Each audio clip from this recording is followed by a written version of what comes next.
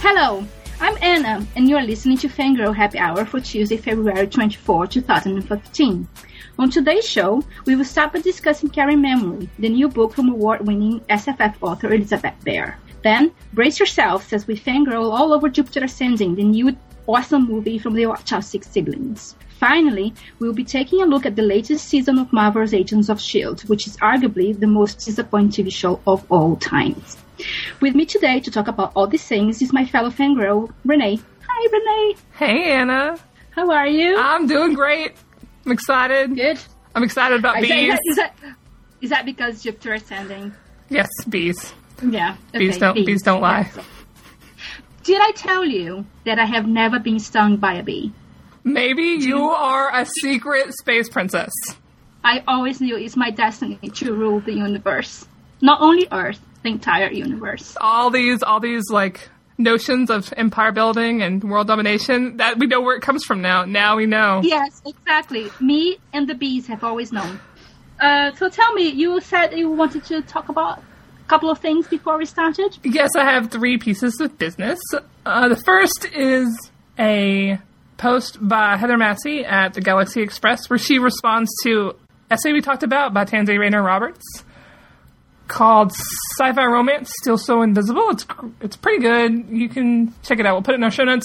It's continuing a conversation we inserted ourselves into that I think is pretty important to have, and she puts a new perspective on it. The second thing is we got an email from a listener, Beth, who emailed us about our Captain Marvel segment.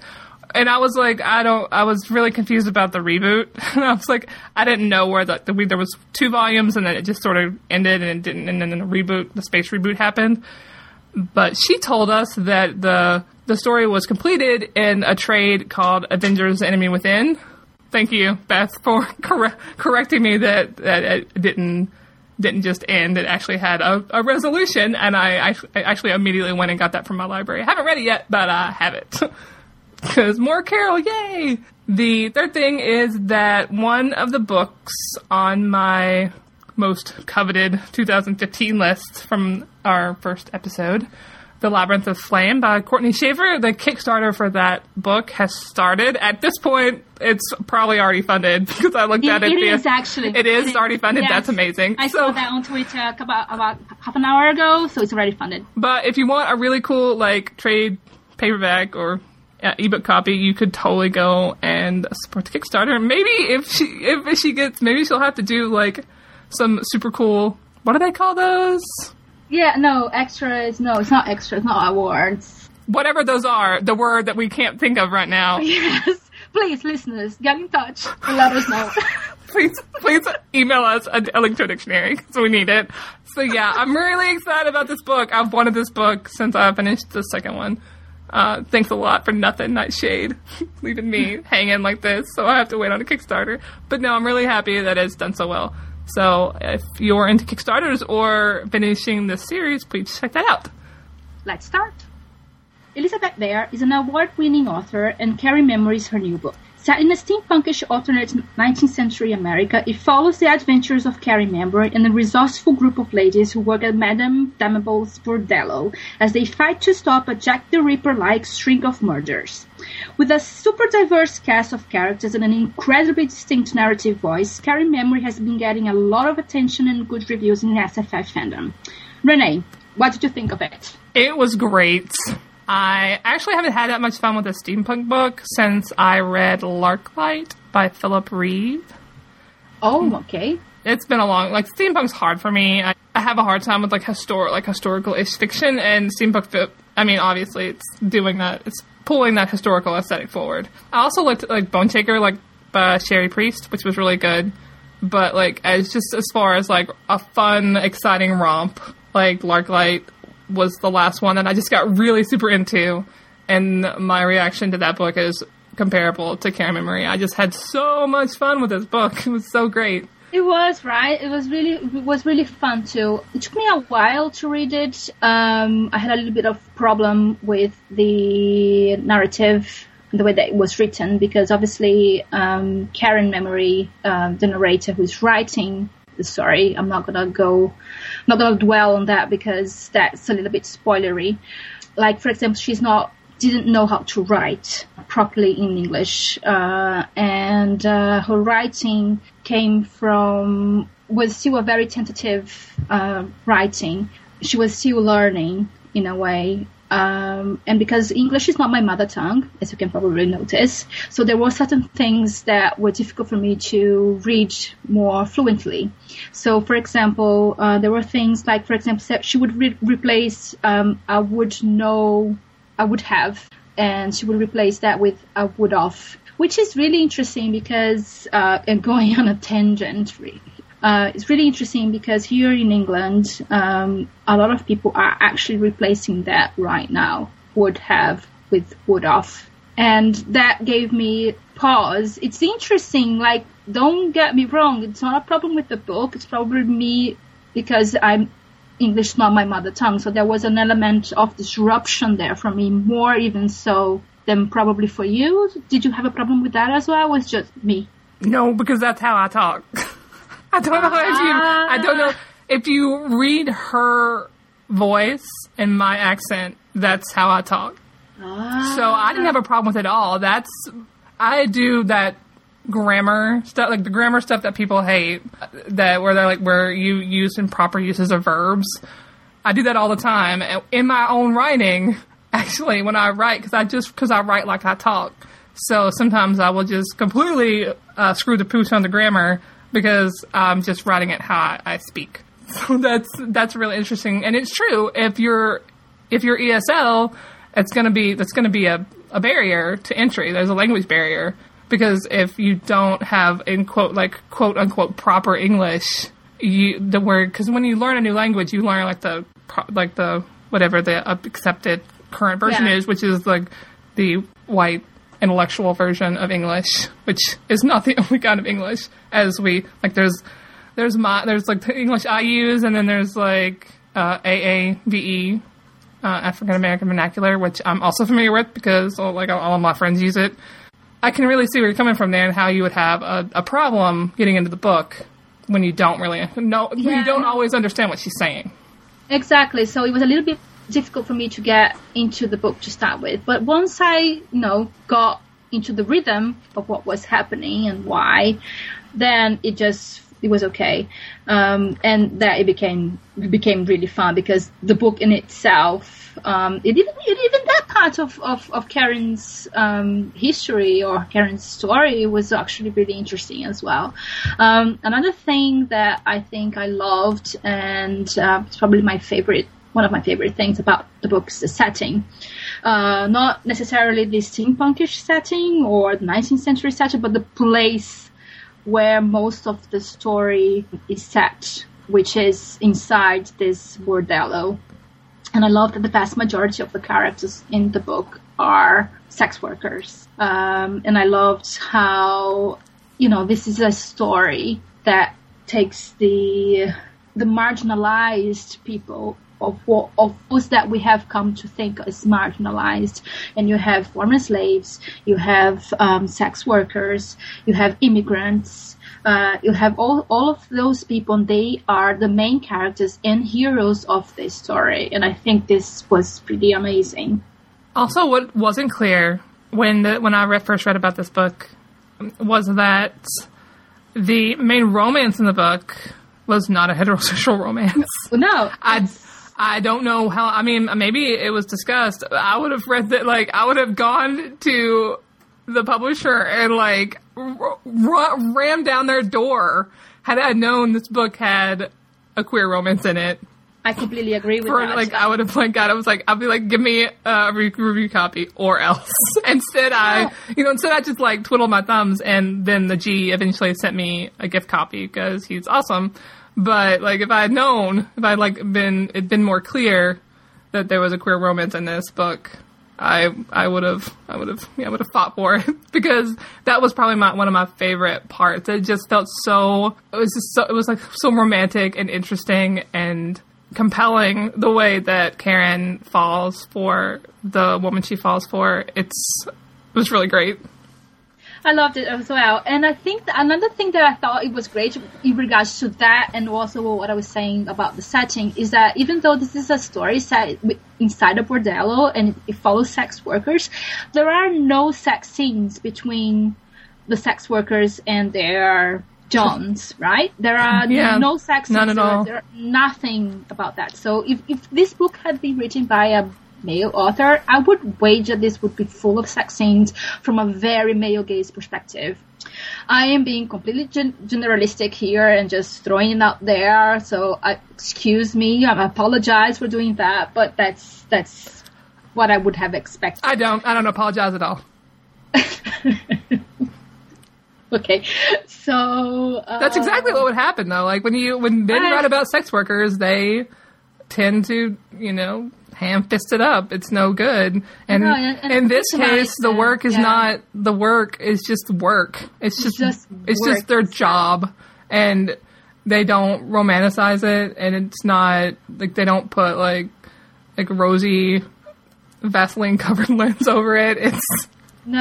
It's just work. They are not victimized either, and like you said, it's just work. And then therefore, the only scenes that could be even remotely construed as romantic or sexual are the ones between Karen and Priya, her love interest. And they are really like a couple of kisses at most. So they were so good, Anna. They were so good. Really good. There's a moment in the book where Priya kisses Karen's earlobe, and Karen she flips out internally, and I'm just like, oh girl, I know you, I feel you. But they were so cute. They were so cute. I loved it. I love their reports as well, and how it develops and how it ends. Yeah, I love that. And I love that, Karen is this big heroine, right? She goes after what she believes in, even when people just don't want her to do things, and she goes and she does them. And she does them because she loves the people that she works with, and she loves Priya as well. A lot of her motivation is because she wants to protect Priya, and she wants to save Priya's sister, and that's really cool. At the same time, though, I had a huge concern going in, because Karen is the heroine, she's the narrator, and she's, I think, one of the few characters that are actually white in the book, and everybody else is a person of color. At least Priya and her sister, and the U.S. Marshal who helps them, and Mary Lee as well, the Chinese woman who goes around saving girls. And one of my main concerns was that, will Karen just save the day and be the white savior of all of these people? And even though she's heroic and she goes after things, she doesn't do that alone by herself. And I felt that all of these people were on equal footing with Karen in their heroic pursuits. And they all had major roles, and they all had major things to do in saving the day. So that was really cool as well. Another thing that I loved was Bass Reeves, the U.S. Marshal, who in the book, he helps Karen, more like Karen helps him capturing this big bad in the book. And this guy, he is an African-American, former slave, illiterate, and he is a U.S. Marshal. And of course, people would say, oh, but this is so unrealistic because, he's a former slave. How can he be a U.S. Marshal? And regardless of the fact that the book's a fantasy novel, it's a steampunk novel, he's actually the only real character in the book. I was listening to Elizabeth Bear's, she was a guest at Rocket Talk podcast with Justin in London at Tor.com, and she was talking about how he is the only real character in the book. He was indeed an African American former slave turned U.S. Marshal, and he was one of the best. He was well respected, and in fact, he's actually the inspiration for the Lone Ranger. Yeah, and the Lone Ranger is in fact whitewashed, so more than we thought before. To go back to your point about Karen ending up like the white savior of the novel, I think what gets lost a lot when people write heroes is that they write them as like loners, and they don't write them in ways where they have a support structure or a network of connections of other capable people.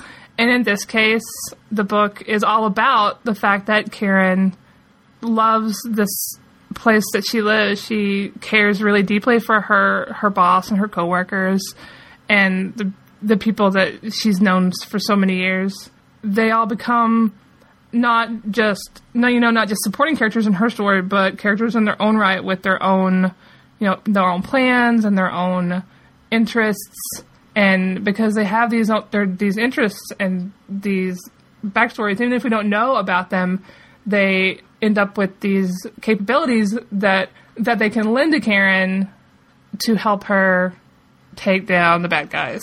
And I think that's really important, and that's something that a lot of like writers can miss, is that you can create a hero, but you can also create a hero by giving them really good support structures. Exactly, like a Scooby Gang.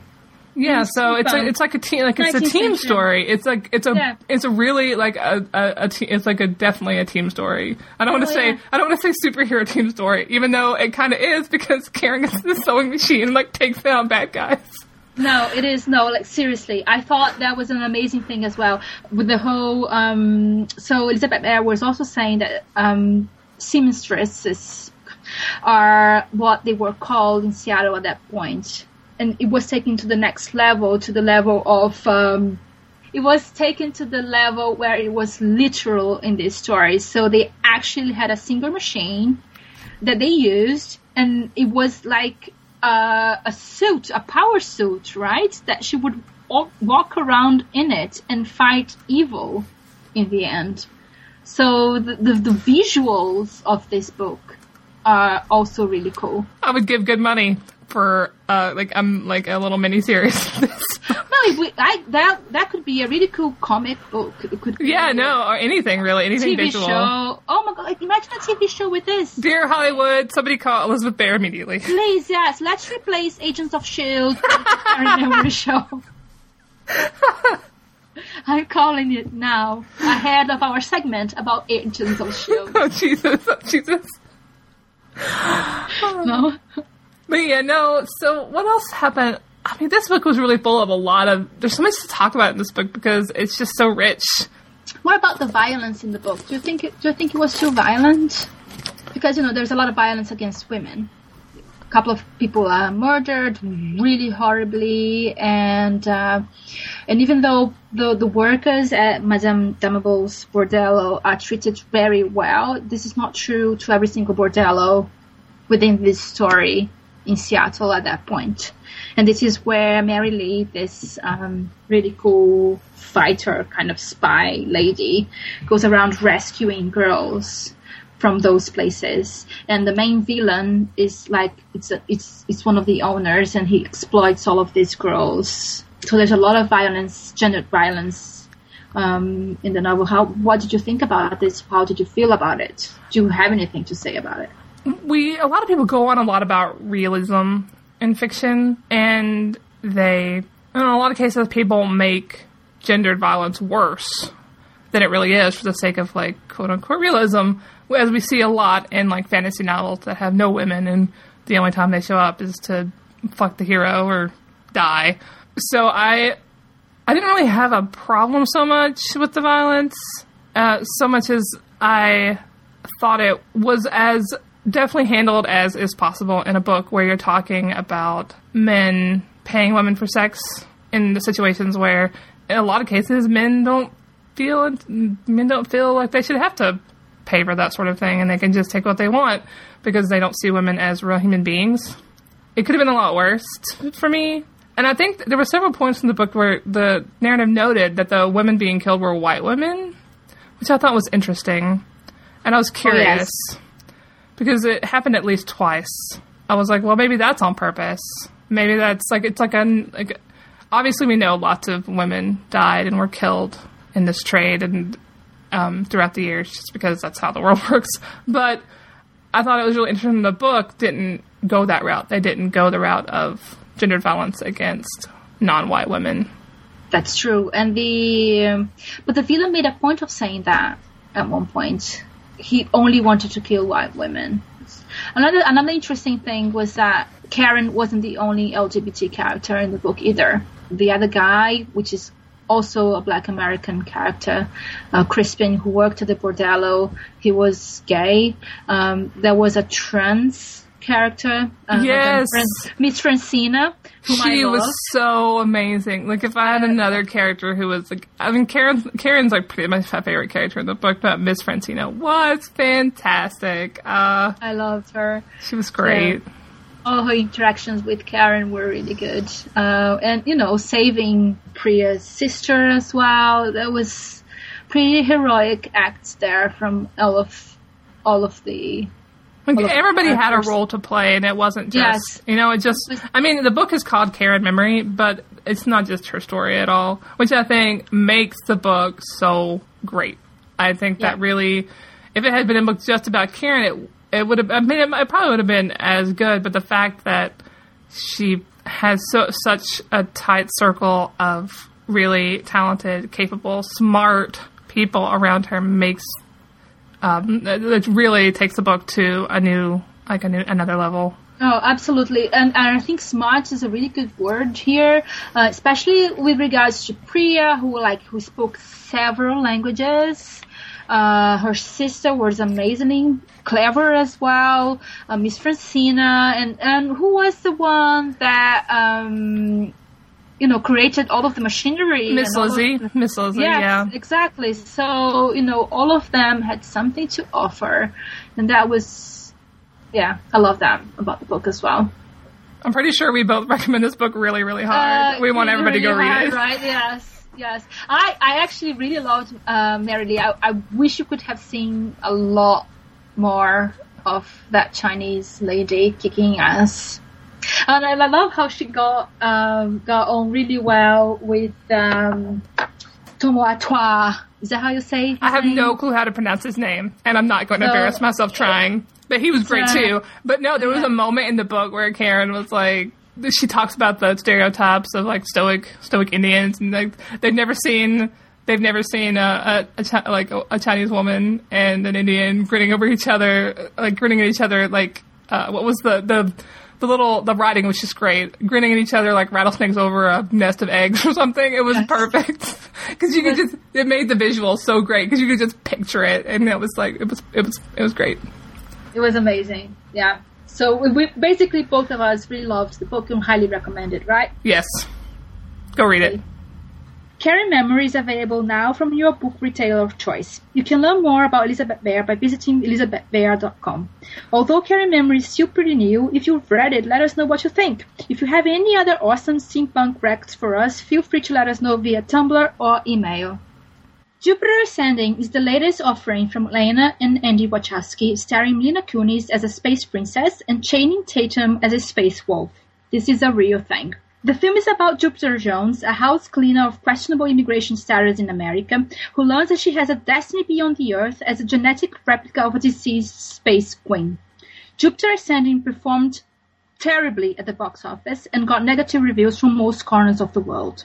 But in fandom, the experience of this film has been the exact opposite, full of joy and delight.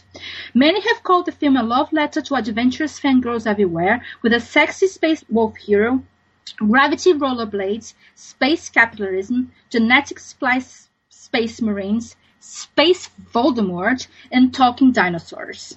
So Renee, how do you feel about dogs? I love dogs. I've always loved dogs. So how long did you want to say this?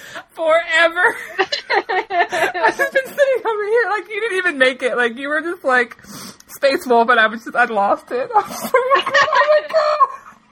I love this movie so much. Yes, I can tell. And I see you saw the movie before I did. And you were one of the first ones who went completely over the top full of joy about this movie on Tumblr, on Twitter, and I followed you. Of course, I follow you. I follow a lot of people on Tumblr who loved the movie, and I got so anxious to see it. And here, I live in a small town, and it wasn't going to be shown, this movie, for the first week, and I got in such a state of, oh my god, I'm going to London to see this because I cannot wait for this to make it to Cambridge. But then it made it to Cambridge, and I went by myself to the movies, which I haven't done in a while, and it was amazing. I loved it as well, and I'm so glad that I read all of those Tumblr posts and not the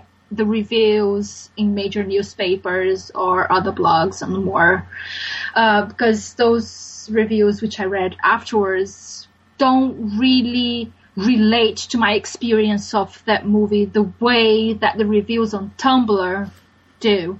So I'm so glad I was prepared for the movie for what it is, which is this joyful, over-the-top, amazing space things, everything that you can think of, and then add in space happen in this movie. That's my thing, right? Where I'm like, so I'll be on Twitter and I'll be like, wow, what if I wrote lesbians in space? Or what if I wrote team fic in space, boyfriends in space? Like, you add in space to anything and it gets immediately 200% better.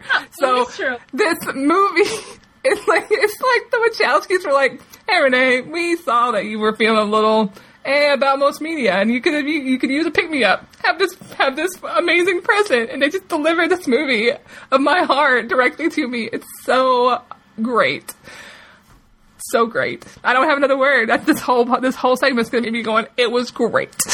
I know I get your point about the mainstream reviews, because every time I would read a mainstream review, I was just like, wow, you have no joy in your heart. Yeah. I was like, I mean, I understand why people are like, it's bad, but you know what? I like a lot of bad things, and I am okay with that. Because if you're giving me like some like werewolf tropes, I'm gonna, and like secret space princess tropes, like every little girl grew up like wanting to be a hero and be thrust into greatness, and this is what that was, and it was really good for me. No, I really enjoyed it as well, for those reasons, but this is probably going to come as a surprise to most people. I actually thought it was a good movie. I don't think it was a bad movie. No, me neither. I don't think it's bad at all. I don't think it's bad at all. I think it was beautifully filmed. It had amazing casting. I am a Channing Tatum fangirl. I'm just gonna put it out there. I am now completely convinced that he's going to be the best Gambit ever. Gambit is one of my favorite X-Men of all time. So I thought it was great. And, Sean Bean doesn't die. I know, that was the biggest surprise of the entire movie. Right? I was expecting him to die at all. He's the only one that's ever gotten through a field of warhammers or whatever, and I'm like, what the fuck? What are you talking about? And then I saw him like, wow, Sean Bean is dead. But he survived. He survived. On purpose, I think. I think they were trolling us. It was good. Definitely. I kept waiting, but he didn't. But I think that we can be a little bit more serious, if that's the right word, if you wanna... Fine. If you want to be more serious about the movie, we can as well, because I think there is something good at the center of it. I think it is a very empowering story for Jupiter Jones. Here's what I have about this movie. The movie is about a female character and her connection with her family. It's about her coming of age story. It's about her finding her place and her voice. And this movie has been made 8,000 times in the last 5 years for dudes. This movie gets made all the time for men and boys. But the people who are critiquing it just have no critiquing it on a level of like, oh, it's a bad film. Just have really no concept of looking beyond the surface to look underneath to see that it's a story about women. And they just have no clue how to engage with that. They have no idea what to do with it. So they have to just fall back on, I'm sorry to say, really, boring, bad writing, bad plot holes. Yeah, that's great. I don't want to point out to you, but there was like a post that I read pointing out, P.S. Luke Skywalker was useless in the first Star Wars. Go rewatch that shit. He was not, super competent. He was in the same situation. It's the same movie, except it has a woman in it in the center of the narrative. Exactly. So then, engaging with that idea, one of the main criticisms that the movie has received was that it's not a feminist story, right? Especially with regards to the ending. And then I'm going to, one of the things that we did for this episode was that we asked people to send us questions if they had any questions, and that we would and try to answer them as much as we could on air, or whilst recording it. So we did have a question about agency, about the feminist or not ending of the movie. So do you want to go into that, Renee? Yeah, so Rainbow Warrior sent us a question, and part of the question was, it was less a question, more a comment, and the comment was, my issue with it is that Jupiter is a good person, but has little agency throughout the film. Because of the discussion issues like these in recent years have made me sensitive to this. Jupiter is rescued throughout most of the film. It also bothers me that at the end of the film, she owns the Earth and still has to clean toilets. It kind of reminds me of issues pointed out to me of the 1939 Wizard of Oz film. I'm going to admit here I haven't seen Wizard of Oz, so we're going to have to bump over that part. But I really want to engage with this point about agency, which I've been seeing thrown around a lot. So the first 100 times I was fine with people going agency, agency, agency, because to each their own. But I really think using Jupiter has no agency is becoming a way to devalue the film and her character, and it's just another entry in the thick tome of films with women as main characters have to be twice as good than films with men as main characters. So, to me, character agency is when the character has the ability to make decisions and affect the story at important moments, but no one has the ability to decide everything all the time. Even men in explodey action movies are sometimes reactive. So to me, Jupiter has this agency several times in the film, even if other times she does make the wrong choice, she needs help, or she needs to be rescued. I don't need for her to be 100% active, and I don't need for her to rescue and fend for herself for her story to get a feminist-approved agency stamp. I want good chunks of the plot to be present because of her choices, and I get that from her multiple times as a character with no training, no concept of the world she's stepping inside to, and several times being thrust into political machinations of people older than her by a few millennium with very little information and having to, go it alone. So we went through the strong female character phase where we used this to measure women against each other to rate how quote-unquote strong they were, and now we've moved on to agency as this new measure of what makes a female character good and a story feminist. I do think it's important to critique portrayals of female characters, but I get really concerned when we're given a female character thrown into a completely unknown world that we're discovering along with her, and instead of joining her on that trip and rooting for her, we start counting how many saves she needs and whether or not she's taking the right kind of actions that influence the plot in the correct ways to score some anti-sexism points. Because then we get into a situation where needing any sort of support rescue means that she's a waste of our time and her story is not worth examining or enjoying on its own merits, which then goes immediately back to the utter misunderstanding of what a strong female character is. Stoic, utterly self-sufficient, with no need for anyone to boost her up and no need for emotional connections or a support network. If Jupiter were a boy, would we be having this conversation? That's a more interesting, if depressing, question. And that's my rant on the agency question about this movie. Because I have absolutely nothing at all to add to that. I actually want to stay here and it's applause. You don't understand. I've had so many feelings about this whole agency thing for so long. And I've seen it, most surprisingly, I've seen it come from women. And I understand, because this whole idea of agency in a narrative is really a difficult concept to grasp, and it really depends on the plot the setup of the universe, the world building. So it changes every time. It can't be the same forever. It's like there's not a formula, right? It's going to change every single different story you have. So the fact that this is getting tried out often by women, in fact, they're like on Tumblr, there's all these posts by women going, ugh, no. But I'm just kind of like, look underneath that. Look what the Wachowskis gave us. They gave us a woman who is young and feels trapped, but still has a family and cares about things and wants to make a difference.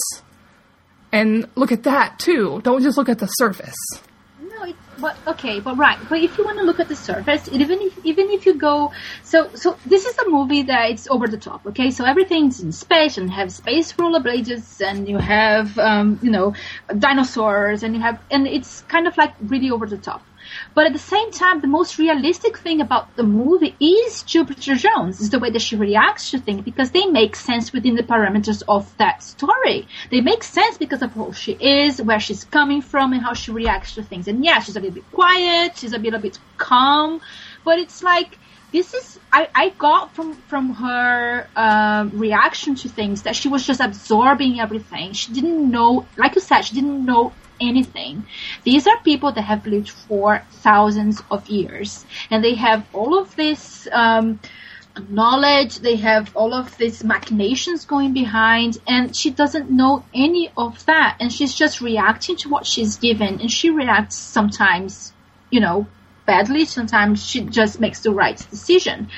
And I think that made perfect sense for what it was, and I think to expect more, what more could you expect? Would you be okay then if Jupiter were knowledgeable about everything and made all the right decisions and then took over the world?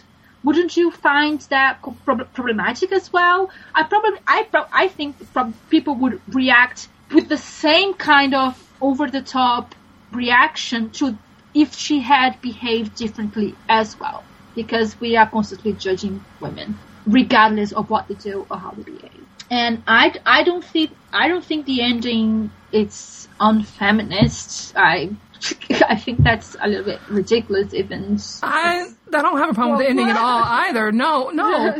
She owns the earth and she's still with the family. She got the boy. She's learning to go flying on her space rollerblades. It's like, can I have one of those, please? So my problem with the whole, I didn't answer the question, I realized. But my whole problem with this idea that she owns the earth, but she's still cleaning toilets. I don't like the idea that we're valuing cleaning toilets, because that's devaluing women's work. Women have done the cleaning work like that for millennium. So I don't like the idea that we don't need to devalue that work. That's important work. Keeping a household is work. It's hard. And not only is she still keeping these houses and doing a job, she's helping her family. That's their way they make money, because in theory, they're still illegal immigrants.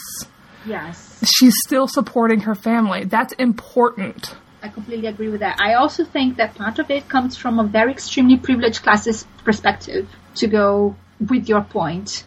It's, who is doing all of this criticism from that perspective? There's nothing wrong. And I don't mean to pick on Rainbow Warrior for having a problem with it, because I think if you don't think about it that way, if you've never experienced the question from that perspective, it's hard to see that work like that it's culturally devalued on purpose. This is a criticism that I've seen all over the place. It's not only from this particular listener. It's a criticism that I've seen everywhere. I think it's probably the main criticism against the movie so far. And it's one that I don't understand at all. And I completely disagree with. Yeah, I get that there's probably valid criticisms. There are a lot of plot holes. Like the movie does several times. Like it raises the whole plot, like the plot point with the Sean B's daughter. Disappears. Where has she gone? Right? She's sick, and like when I came out of the movie the second time, when I went to, because I went saw it the second time. Shut up, guys. When I came out the second time, me and my friend were talking about it, and he was like, I felt like they were trying to make a larger point with that somehow, but they just dropped it for some reason. And they had this overarching plot about harvesting planets and how they would develop planets to be able to not handle the population anymore, and then they would harvest them. And in the current world right now, we're facing this issue where the bees are dying and our bees pollinate our plants. Like, bees are hugely important to the ecosystem of our world, and bees are dying of this disease. And in the movie, the bees are sick because of the population growth, human expansion, and I felt like the movie wanted to make a larger point, but it just dropped it. And that's a valid, like, things like that are valid criticisms. The fact that Titus tries to marry his reincarnated mother, and then she just leaves, and we never hear from him again. Also an issue. The sister, who apparently puts her in a dress and sends her along on her way, dropped. I mean, there are, like, issues with storytelling, but I don't think that has anything to do with, like, feminism and sexism. You know what I mean? I think they're just writing issues in a movie that should have probably been a little bit longer to be able to fold those in. But as we know, it got bumped from last summer to this February. It was very obvious the studio had lost faith in the film itself. Which, okay, fine. I understand that. Well, I'm glad we got to see it. Yeah, but I mean, it really reminded me of The Fifth Element. Oh, yes, it's great. I think, in a lot of ways, it doesn't feel like it's not a successor, obviously, because they're different. Yes. Besson and the Wachowskis are completely different types of filmmakers, but it really felt like it's got that really neat, like, aesthetic where you can tell that the person making it is having fun. Fun. Absolutely.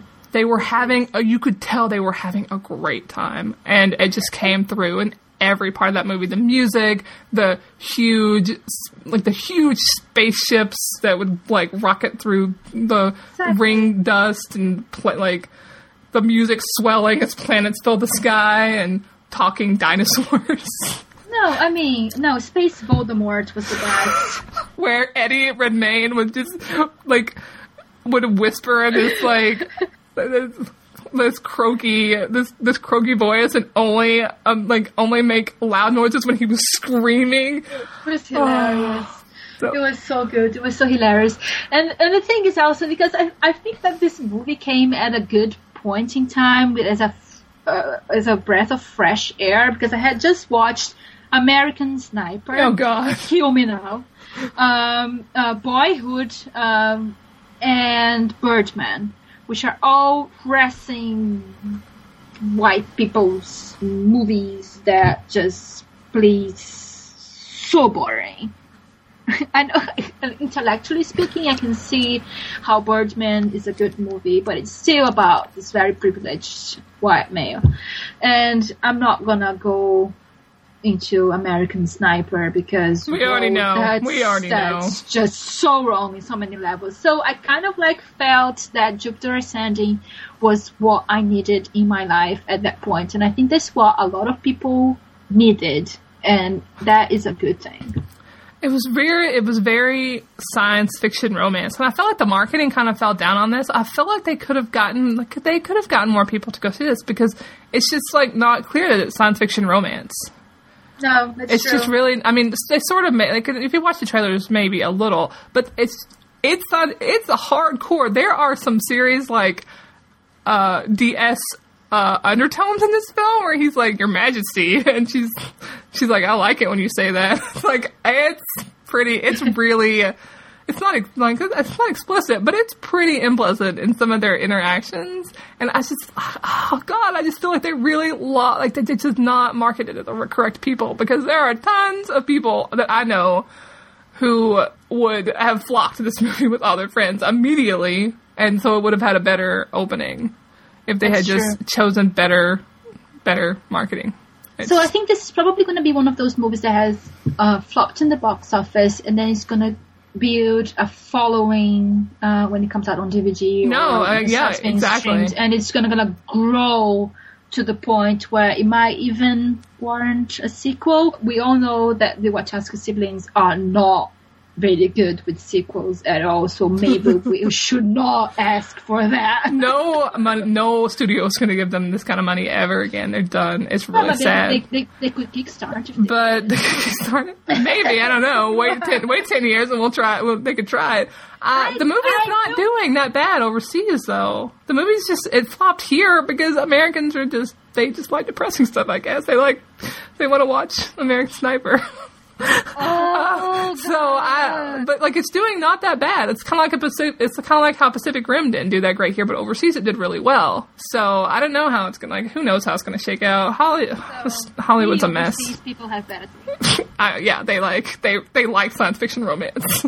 Speaking of the romance and going kind of back to the whole rescue situation, possibly my favorite, that's my favorite line, and it's obvious because I quoted it. This was really interesting to me because in the film, the woman is the one who pushes the romance forward, and I really kind of wish it would happen more because it was really good for me.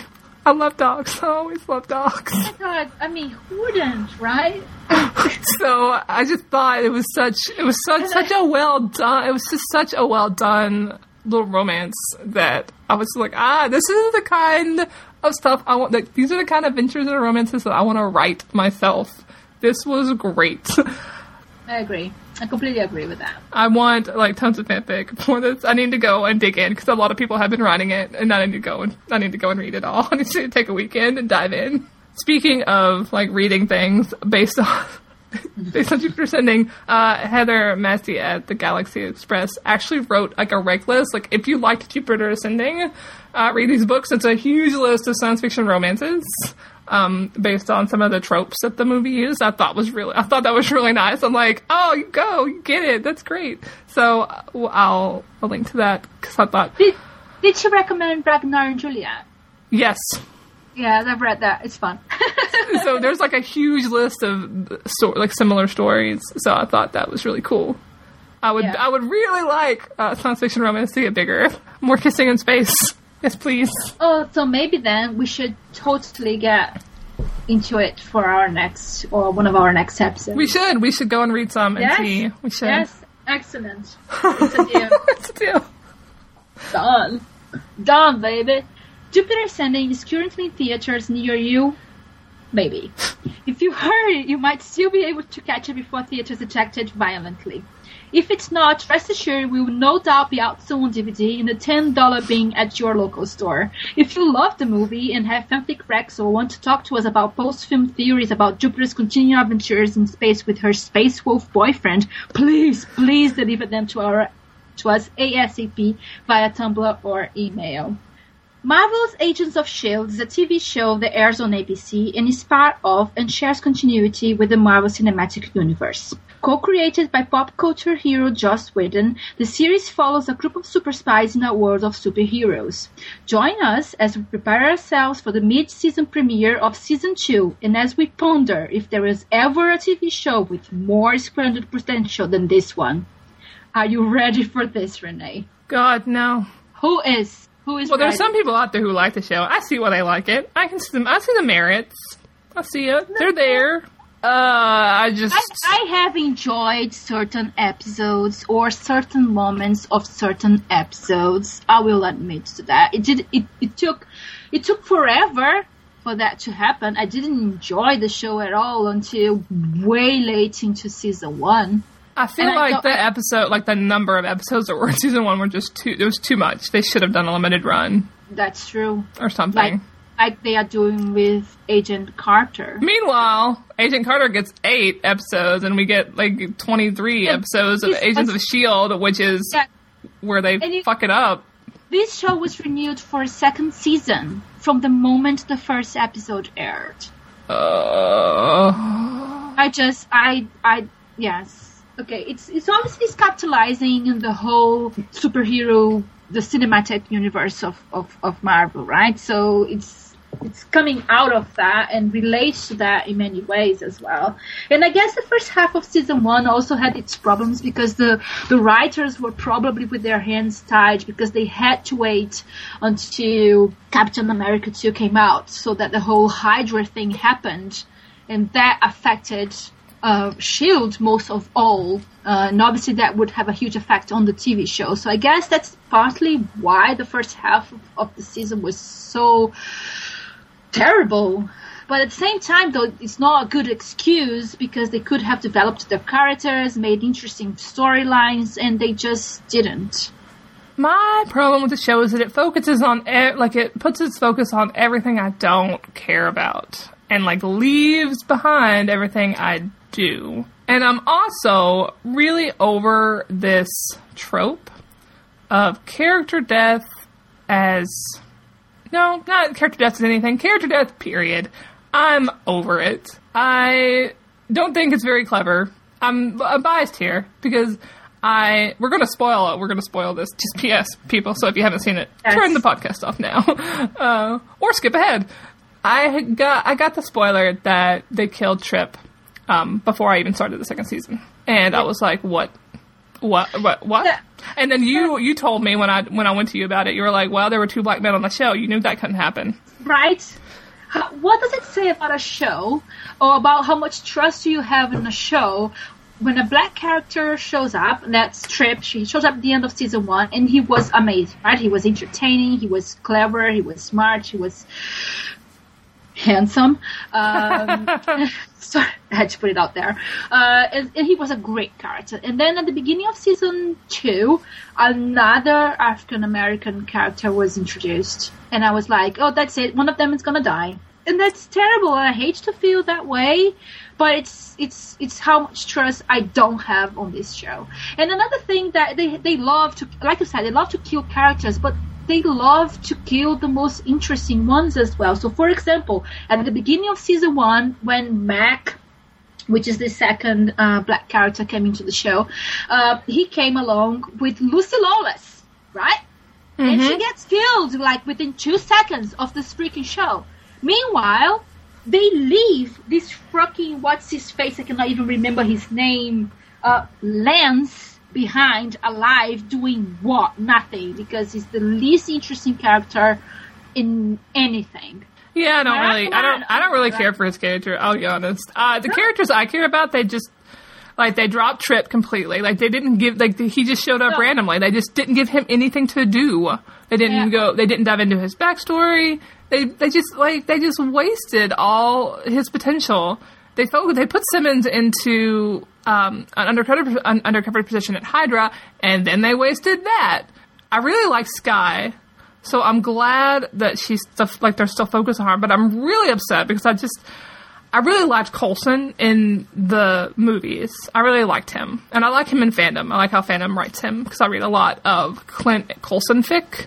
But like in the show, he's just boring, and it's really disappointing how boring he is and how much I just really do not care about his struggles or about his like dogged determination to rebuild S.H.I.E.L.D. I don't think S.H.I.E.L.D. needs to be rebuilt. I'm on team Steve burn to the ground Rogers that says we need to root it all out, destroy it, and create something. And if we're going to create another institution, just create a whole different one with new values. Don't fall back on the old and try to rebuild what you think the original was founded on. Well, so these characters that they focus on, I just don't care about. I just don't care, and they just leave the characters I do by the wayside. I agree with that. I'm actually really torn about the need for S.H.I.E.L.D., say, because I think there is within that universe. I think there is a need for a human-led agency to control all of these superpowered people, right? Because I wouldn't trust the world to superheroes. I think the world would go to shit if we trusted the world. Well, it's about to, because Ultron comes out in May. Get ready for it. So there you go. So I think that it's interesting that to have a human-led agency to oversee and possibly control all of these shenanigans around superpowered people. At the same time, though, I actually agree that it's problematic the way that you go about it, and of course, then Coulson has this really boy crush on David Fury, I guess, and the way that he ran things, and I think he tries to emulate him quite a lot instead of going around his own journey. But like I said, he's not an interesting character. And it's not that he's not an interesting character. I think it's just Clark Gregg is not that good of an actor. I'm sorry, I don't think he is. I think he is. Hate mail pours down up on us from all corners. Oh my god, yeah. So, or maybe it's not he's a good actor. It's that he's being given this role that there's no room for him to move. It's such a limited amount of space to No, he's like a bad character. He's a bad actor. like I feel like because I've seen him in other things and he's fine. Like I mean he's not. I mean I don't think he's gonna win Oscars. But I don't think he's like a block of log sitting like with no personality. But like, I just feel like in this show, the material just locks him into this really boring character that doesn't have a range of motion for Clark Gregg to do anything with. And so it's exacerbating the fact that he might not have a lot of, like, that he doesn't have a lot of range, period. Yes, no, I think that a good actor could actually run Coulson and do better things with it. Oh, we're never going to find out, man, are we? No, we won't. We're locked in forever. I think him in small doses, like in the movies, is fine. It's perfectly fine. It's just that giving him a whole show was like, I don't think so. So I have notes about this show, right? And they are highly professional and in-depth analysis of this show, and they say I hate Ward. So I think we should talk about Ward because it worries me.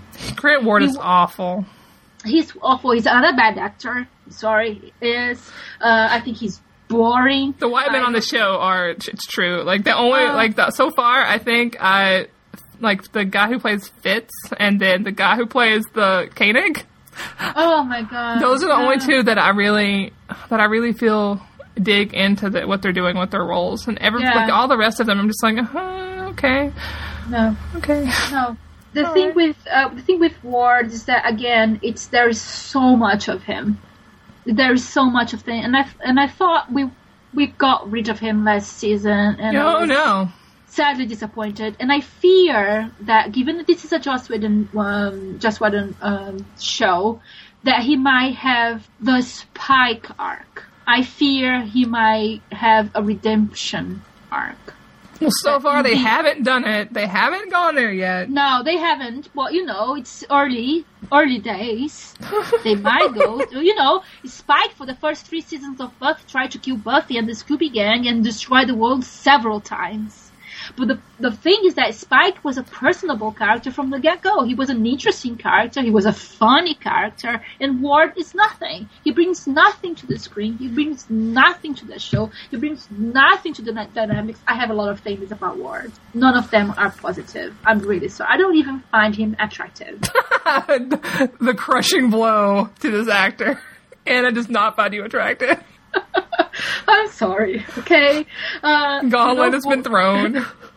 No, it's just like, I don't think he has good chemistry with Sky, so I had no feelings about their No, I was always creeped out by that. I'm like, you're right? Like, I'm like, number one, you were sleeping, he was sleeping with May, and like, then, like, he was her SO, he was her commanding officer. That's creepy! Stop! There was a potential there in that character, in the way that, he's a S.H.I.E.L.D. agent, and he could have illustrated the problems with the S.H.I.E.L.D., but because he was a Hydra agent, that kind of empties all of that potential, I think, because, Hydra is evil, and there is no arguing that it was evil, or it is evil, and so just empties this character of any relevance to my life, I'm sorry to say. And the fact that we just kept going back to him over and over for intel or whatever, where he became this little, like, MacGuffin in Coulson's basement that would deliver plot to us. And and I was so happy. I was like, oh good, they're going to take him off. He's going with his brother, he's going to go with his brother, and it's going to be done, and we want to hear from him, only to find out he escapes and kills his entire family. Like, the sociopath he is. And I was like, great, so he's going to be around a while. He will. He has Spike arc. I'm calling it, right? No, I don't want it. Because, like, what are they going to do with the character? Like, they're going to have... I have never seen Buffy, so I don't know what that... I don't fully understand. What? Moment. She quits. She resigns immediately. Okay, I was momentarily stupefied right there. I've seen Buffy up until, like, halfway through season 5. Oh my my god! But you I haven't been through the Spike. I haven't been through the Spike. I haven't been through the Spike arc. I mean, I know the general gist of what happens about his little implant, and then him and Buffy getting closer. I sort of like. I mean, I get the general gist of it. Because but that show was doing such a weird thing. It was like it's such a weird show to watch now because it was such an interesting cultural moment. It's weird to watch it in retrospect. So it's because I don't really know what happens. If they do that on the show, how are they, like, I just don't understand how they're going to justify the people forgiving them after the character just stood up and said, you'll never be on my team. I'm never going to trust you again. Like, I just don't, I mean, I get how you can do it with, like sort of with the vampire, maybe, since I don't know how it goes, but I just don't see how they're going to get that to work. Well, I think things were probably going to go to shit at some point, and they will probably have to become reluctant allies, and then he'll prove his worth. All of those points I'm saying have capital letters, okay? So imagine that I'm saying. So he's going to prove his worth, and then he's going to show that he is redeemable, and then it will be so. Meanwhile, all the interesting characters get killed. Interesting plot points are not developed. And then you have Bobby, who is amazing, and I basically whooped when she came in, and most of her storylines have to do with her pining for her stupid former husband, who is a nobody. Yeah, she and there's a scene, she and Gemma are in a lab, and they're having a conversation about I ship it. I'm just saying. You're not the only one. And I was just like, I feel like she's another character that they tend to waste a lot in the character building moments. She's really good. They make good use of her in, like, their action sequences, but in, like, their character building moments, it just feels like it just goes back over and over again to this relation, like, these romantic relationships. Yes, and it's like there's nothing wrong about romantic relationships. Like what we are saying, we're just talking about it with Jupiter Ascending, right? Mm-hmm. It's just the way that they make it all about it for her character, and there's nothing else for her to be doing, and it's just such a waste. There's some other stuff going on, but they haven't gotten there yet. That's for the second half of the season, maybe. And we won't know what that involves until later. So, but it's just like these little hints, and then they're tossing us into this relationship again. Just like, yeah, okay, fine. I feel like this show should have a subtitle, like Marvel's Agents of S.H.I.E.L.D. making terrible decisions since 2014. That should be the official logo. And so now we have this weird, like, the alien plot line where KJ, my friend KJ sent me a message, and she's like, we were talking about episode 13 of the first season, where Coulson makes the discovery at the guest house. She was like, did you see? Go watch. Did you see? And so I went and I watched it, and then I went back to her and I'm like, oh my god. Because if you've seen the Guardians of the Galaxy, at that point, like, was that out yet? It was, right? August. Yeah. Episode 13. I watched all the Agents of S.H.I.E.L.D. first season episodes after they, like, much, much later. So I don't know whether episode 13 of the first season came out first or Guardians of the Galaxy did. But I don't remember. Obviously there's Kree. It's the Kree that were in Guardians of the Galaxy, and KJ's like they've hooked the series, the actual series, into not the superhero stories on Earth, but the later ones, the ones like Guardians of the Galaxy, the Inhumans movie that will be coming Captain out. Marvel as well, because Captain Marvel has her powers from Kree, right? Yeah. So they've hooked it into those storylines, and I've read some articles that say that the Guardians of the Galaxy next one isn't, like, going to cross over with any of the other stuff. That's a little bit exciting, right? Like I said, there are certain things about the show that are exciting, like this connection with wider connection with the universe, with the aliens and the powers, and I kind of really liked what happened to Sky at the end of the last episode of the first batch of season 2. Even with all of those criticisms, I'm actually going to continue watching them. No, I will also sit there and watch it, because I was hooked in as soon as, like, that's what got me, actually, to continue with the first season, was that moment with the Kree where we find out that that's how Coulson survives and that's how Sky's going to survive. It's that they're pulling whatever out to revive humans, keep them alive. And so as soon as that connection was made, I'm like, okay, you got me. I'm in. So, because I just here's the thing. A lot of people don't seem to like Sky a lot, but I love Sky. I love that one of the main characters of the show is this woman who is being, just like Jupiter's ending, I might add, being thrust into this huge world that she doesn't understand and she's going to have to make sense of. I love that we see her growing as a person and getting more confident. I want these are the adventure stories I want featuring women. These are the kind of things that I want, and this is why I put up with the show, because I really like Sky's character, and I really like the fact that we're getting this character from the studio. I completely agree. She's my favorite character as well, along with May. I don't know how we managed to spend all of this time talking about Agents of S.H.I.E.L.D. and we haven't mentioned Ming-Na Wen. It's like, no, she's fantastic. What are we doing? She's like that, and I love her interactions with Sky as well, because, May is kind of like that cold, but, stoic kind of character, and Sky is the more the emotional one, and when they face each other, it's really interesting, and in the way that they work with each other as well. So I like their interactions, and I like that team has the two of them.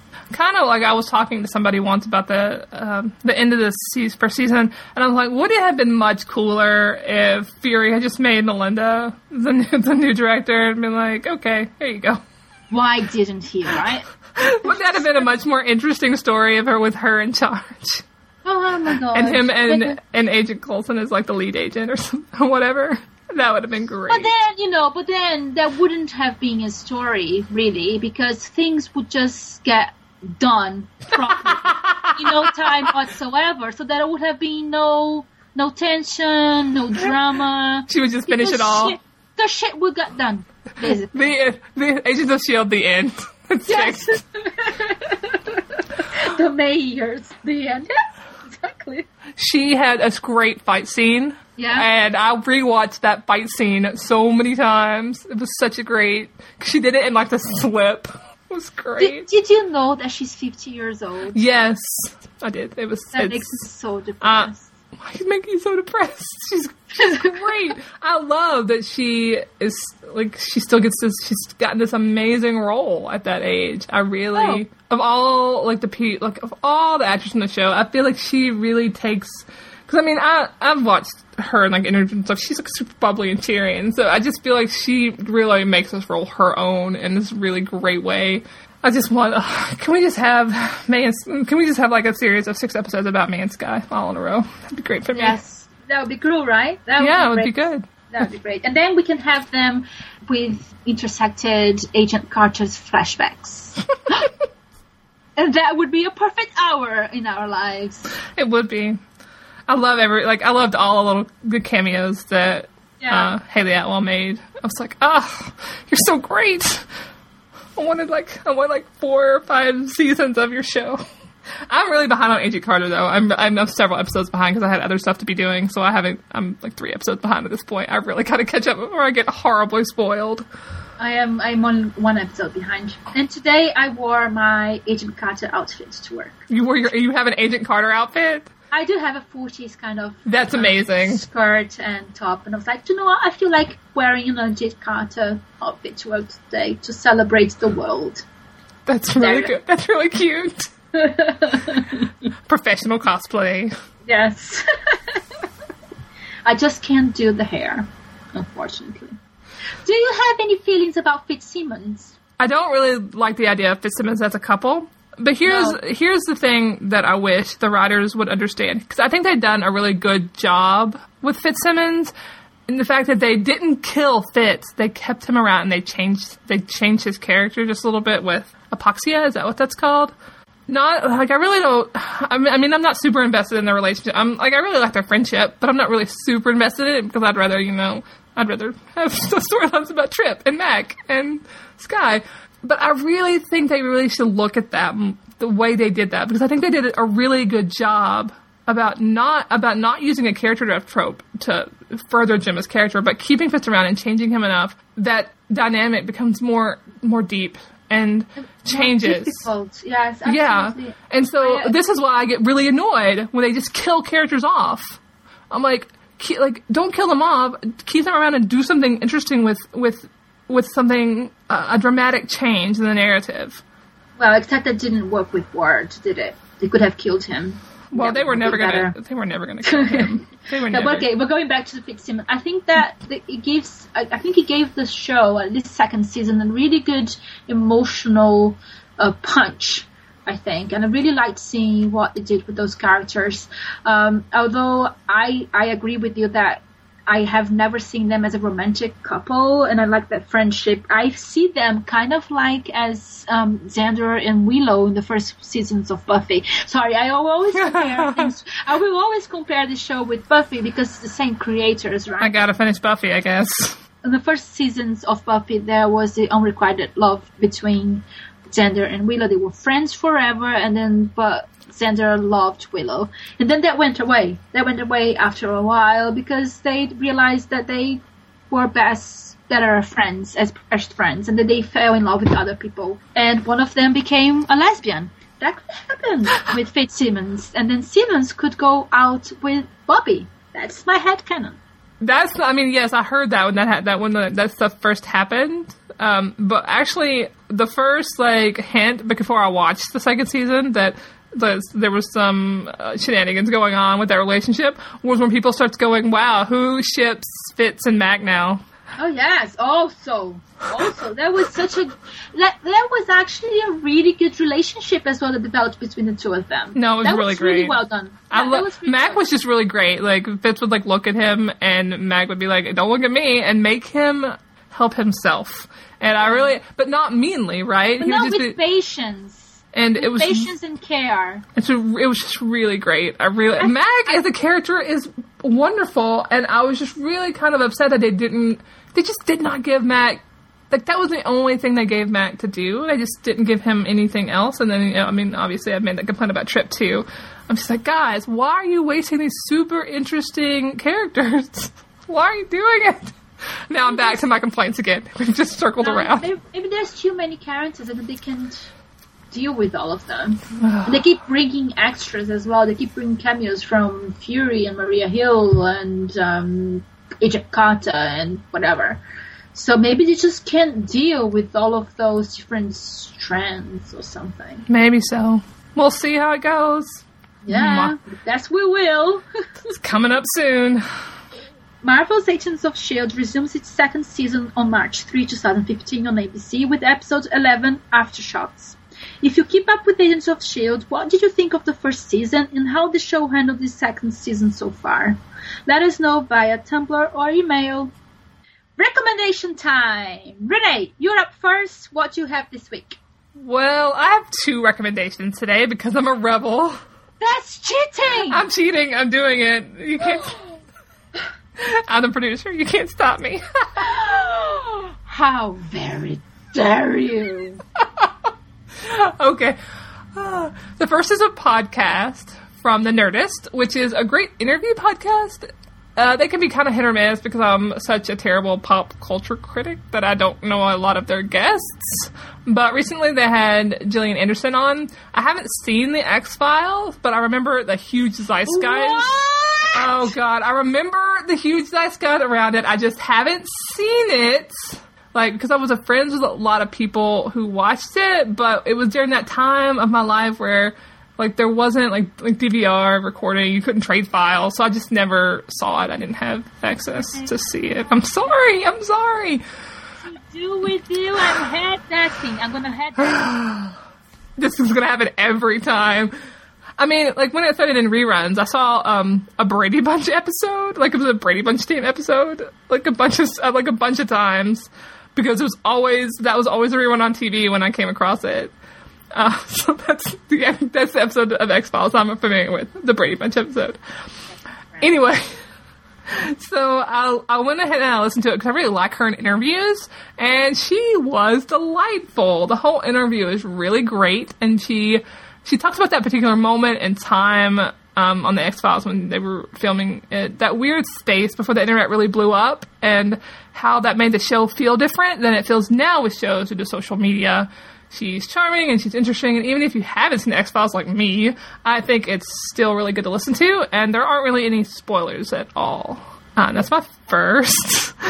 Oh, listen to it. I love her. And my second recommendation is a piece of fanfic, which is bittersweet but really adorable. It's a Steve Bucky story called The Difference a Day Makes by Twin Agonies. It has a happy ending, but it's also a Groundhog Day AE fic where Bucky, who is still unwell but living with Steve in the Avengers Tower, repeats the same day over and over again.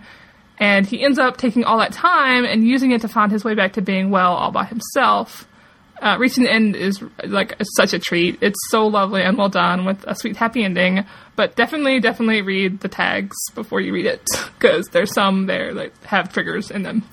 Right, so I'm totally side-eyeing you right now because I only have one recommendation. I'm sorry. Fine. When I play this game, I'll be ready for the next time. Okay, so my recommendation is a book. It's a novel coming out next 26th, I think, 27th of February. And it's a YA novel. It's a retelling of Sleeping Beauty. It opens with Aurora waking up to a kiss from this totally random stranger.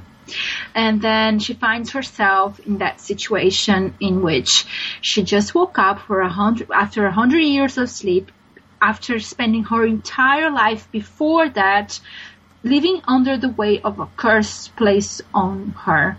And it really interacts with who this person would be, who this cursed, entrapped girl who wakes up after being kissed by a totally random dude who's supposed to be her one true love. And it kind of reminds me of what we were saying about Jupiter Jones before, because it's the whole story. It's her trying to find out who she is, what can she do with her life. And I think a lot of reviews so far have really taken that stance where she's not a strong character because she doesn't kick ass. Whereas I find that she's an incredibly strong character because she's just trying so hard to understand what's happening to her. And I think the beauty of all of this is that in the end there are no easy answers. I loved that book. It's called A Wicked Thing by Rhiannon Thomas, and it's coming out next week. I'll leave a link to my review with the podcast. Renee, thanks for talking with me this week. You're welcome. You can find links to some of the things we discussed today at fangirlhappyhour.com or our Tumblr at fangirlhappyhour.tumblr.com. You can email us at fangirlhappyhour@gmail.com, find our Twitter feed at fangirlpodcast, or drop us an ask on Tumblr. This is a new thing, by the way. And for both myself and Renee, thanks for listening. See you next episode.